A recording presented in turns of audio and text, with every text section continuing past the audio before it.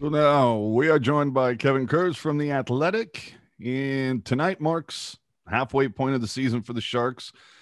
Clearly playing better over the last couple of weeks. If the Sharks can take both of these games against the Blues, a team that has given up just as many goals as San Jose, could present an opportunity.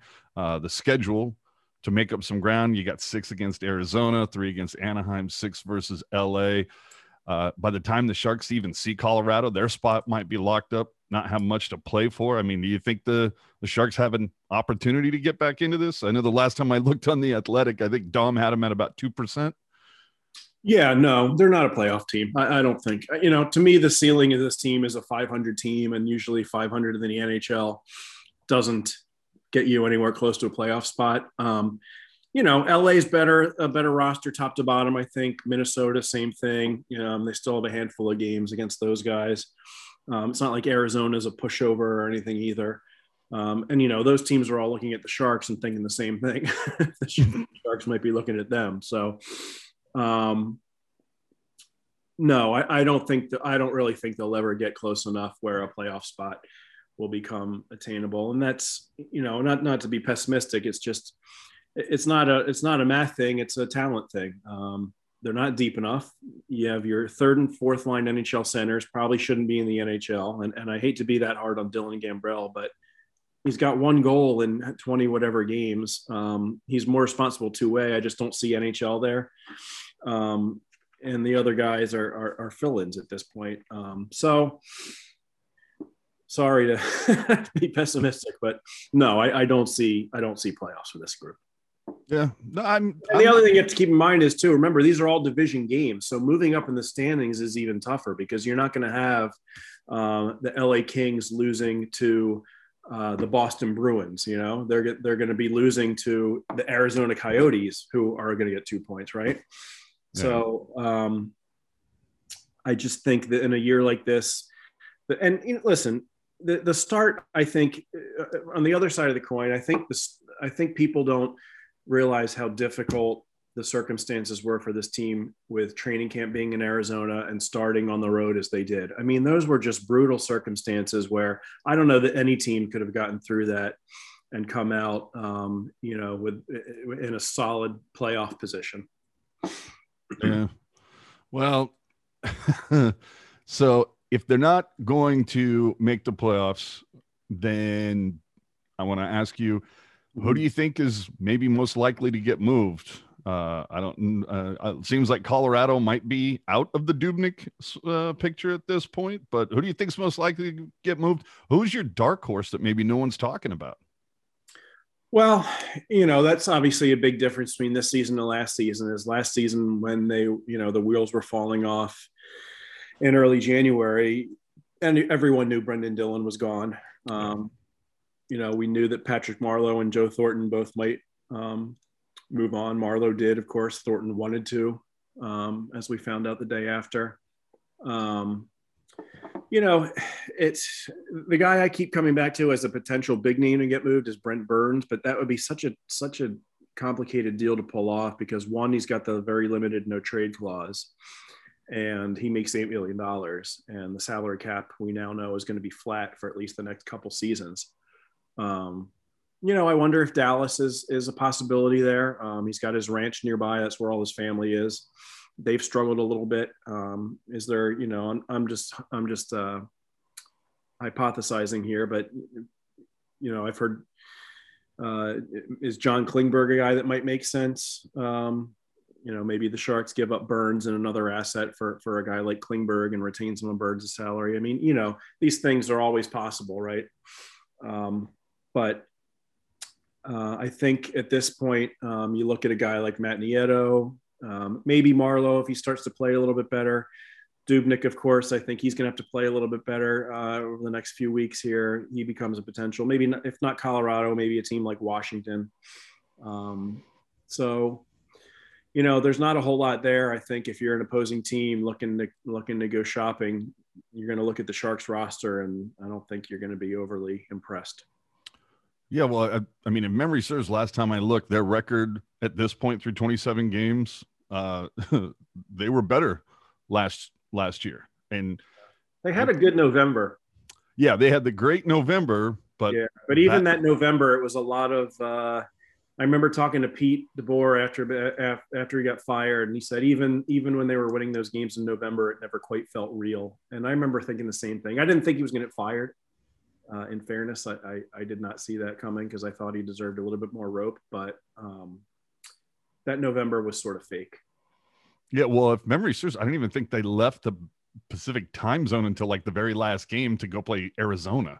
So, yeah, you had, but I think you could make a case that this team is weaker than last season. Yeah, you absolutely can make that case. I mean, you look at you look at guys like Barclay Goodrow, and Joe Thornton was still effective. I remember telling everybody at the time of the trade deadline, I'm like, this guy can still play. And I remember they put him with Timo Meier. Finally, finally gave him some decent line mates, and he started to play a lot better. And he's been good in Toronto with, obviously those line mates are a little bit different level, but Joe was on obviously the third line center. Joe Thornton is a much better third line center than what they have there now. The guys they've been rotating in and out, even with Thomas Hertl back in the lineup.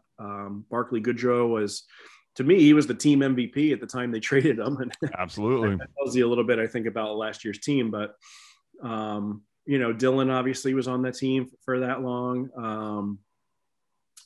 And then, obviously the unfortunate part of last season was when they actually did start to look a little bit better is when all the injuries hit. But, last season was not a result of injuries. They were one of the healthiest teams in the league through Christmas, and they were still in last place. Yeah, well, I also remember Wilson saying, we think Sorensen can hit 20. We think LeBanc can hit 20. And, both of them definitely had off seasons. Yeah. Now, let's get to the Karlsson comments. You think people are making too big a deal out of this? It seems, you got John Scott talking about it, saying, I didn't come to San Jose for a rebuild.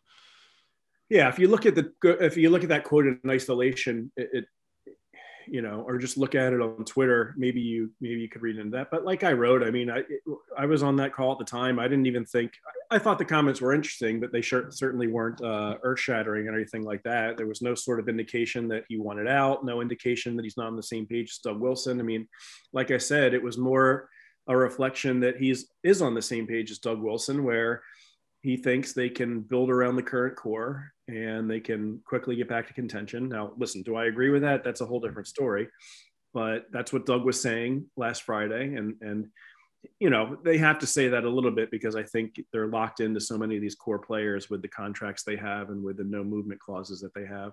So they really, a full rebuild here is not really possible the way things are right now. But in terms of Karlsson's comments, I thought they were much more innocuous than most people, than some people made them out to be. I wasn't scouring the internet to read the reaction. Sometimes you just look at Twitter, which is a total cesspool to begin with. But then I saw Mark Mathot chime in on Sheng Peng's tweet. He was the one who asked the question about it. And I'm like, geez, this must be becoming a little bit controversial when really it shouldn't be. Well, when you were on the call with Doug Wilson, did you find yourself thinking like, didn't I hear this last season? Like I heard a few things. Yeah. Well, the difference, when the season first shut down last year in March, the tone that Doug was taking was, we're going to make some moves. We're going to get this fixed quickly. We're maybe going to flip this first round pick for a player that can help now. And then I think when they realized that fans weren't going to be in the building this year and financially, or they were going to have to take a bath, no matter if the team was good or bad, they said, all right, let's look at this a little bit more realistically. Do we have a team in place that can compete for Stanley Cup this year? And everyone knows that answer is no. So, using it, the approach makes sense based on what they have and what they can't move to me. Mm-hmm. And I remember writing about this in June or July. I'm like, they should use this more as I called it a transitional season. Doug used the word reset, but I think it's the same thing where you let the younger guys had a chance to play in the Barracuda last year. Let's see if they can come up, and let's see if they're NHL, if they look like real NHL players, right? Like Shemolevsky, who I'm sure we'll see a little bit more of at some point. Mm-hmm. Blitchfeld, Gregor. Yeah, Gregor's another one. Alex True, guys like that. Let's see if these guys have potential to be NHL, at least NHL role players. So they can do that. I'm sure, and Bob even touched on it yesterday when I asked him about it. They know where they're at in terms of the organization, and there is going to be a rotation of young guys from the Barracuda to the Sharks, and I think it's going to be pretty frequent for the next 7 weeks here. And by the end of the season, they should have a much better idea of what they have in these young players, and that'll help them with their, help them proceed to, rebuild around the current core, which probably isn't going anywhere. Seattle expansion draft pending, but they are probably guys like Carlson, Couture, Vlasic, Kane. I mean, these are all unmovable contracts, I think, for at least the short term. Jones. Yeah. Well, Jones, they could buy out. I could see them buy out Jones. I would argue they should buy out Jones. His buyout numbers aren't terrible in terms of the penalty. So, I mean, you think Wilson is going to, I mean, we all know that Hasso-Plattner seems to be, just tight with Wilson. Wilson's my guy. That's, that he's going to get us there. I mean, you think Wilson can dig himself out of this hole? I mean, because it seems like it all started with giving Burns the 8x8. Like before then, Wilson was always like, no more than 5 years. Like I'll give out no trades and no moves like candy on Halloween, but I'm not going to go longer than 5 years. Yeah. And the Burns thing opens the door. And what happens after next season when Hurdle's up, Ferraro, Knyzhov, Leonard? Well, yeah, that's why I've argued that their primary goal right now, other than helping some of these young guys develop, is just get rid of salary any possible way you can. If that means making Brent Burns, who I think has been fine this year, and I think is a guy that could at least still be effective throughout the course of his contract because he takes such good care of himself and he's such a gamer. And he, is careful with his diet and all that. Do you leave him exposed? You could almost walk him to Seattle with the way things are shaping up, as I've argued in the past. And it's not like he doesn't have a very marketable personality. Yeah, exactly. So, do you do that at the expense of losing Burns and hope that a guy like Ryan Merkley can come up from underneath and fill that role next season as the offensive defenseman on the right side underneath Erik Karlsson? Jones is unmovable. Kane, obviously, we're not sure what's going on with his contract now with some of the legal stuff that he's going through. And he's been great, but is this team going to compete for a Stanley Cup in the next 2 or 3 years when he's still in his prime? I mean, probably not. So is he, is that a contract that again, is that maybe one that you try to walk to Seattle where they would take it on? So, those two guys I think have been effective this season, Kane, especially in the last month. But I think you have to look at the overall big picture, and again, just the goal should be let's open up some salary here, because the only way this team's gonna make the steps necessary to compete and sooner than later is if you got to move some of these pieces out. Well, finally, what do you think is just working so well for Joe Pavelski right now? I mean, off to the best start of his career. And it's just such a polar opposite. I mean, we saw Marleau go to Toronto, and did okay. But, yeah. I mean, Pavelski's just been on fire in Dallas. Like, the first half of the season of, last year, it took him some time to get adjusted and whatnot, but he was huge in the playoffs. Right. And now he's just on fire right now. Well, I know at the start of last season, he was still suffering. Remember, he got hurt in that Blues series. And my understanding is he was hurt more severely in that game. I guess it was game 5 than we ever found out. And it lingered into last season, and he was strong. I mean, I know he wasn't really doing much there. But he got that time to recover and then came back, and we all saw him in the playoffs, and he's just continued it. I don't know. That guy's just a total badass. I don't know how else to put it. He's just everything about him. That guy's just a hockey player. He just works his bag off. I mean, he keeps himself in shape. He's such a leader. He's a guy that every single person in the dressing room respects, just from where he came from as a 7th round pick. Dallas as a team, they're a little tough to judge because they've just been through the ringer with COVID and getting all their games rescheduled. And yes, they've struggled. And, they also have had some injuries with Tyler Seguin not being available and Ben Bishop again. So, despite Pavelski playing well, I know Dallas as a team has been struggling to get wins, but them and the Sharks, it's tough to judge them just because the circumstances of their seasons have been so strange.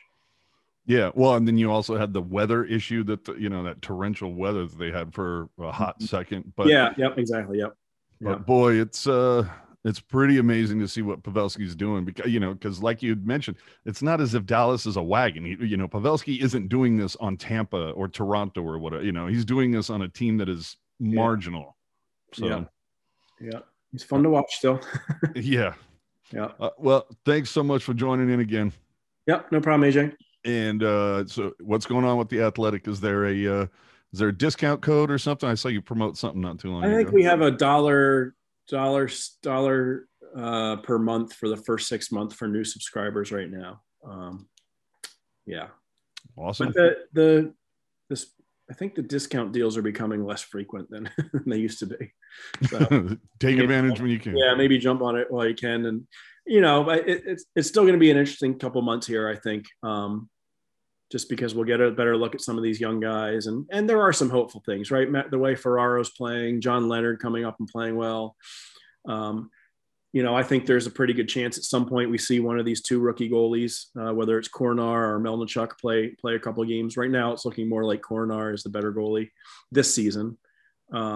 So it'll be intriguing. The trade deadline in another few weeks, and then off seasons are always interesting. Yeah, and I think like Knizhov seems to have been a happy surprise this year. Yeah, he has been. Yep, for sure. Yeah, I mean, he wasn't even really on the radar. For me, but then we found out he put on like 20 pounds of muscle or something in the offseason. So that's one way to break through. Awesome. Well, thanks again for joining me, man. Yep, no problem. Take care.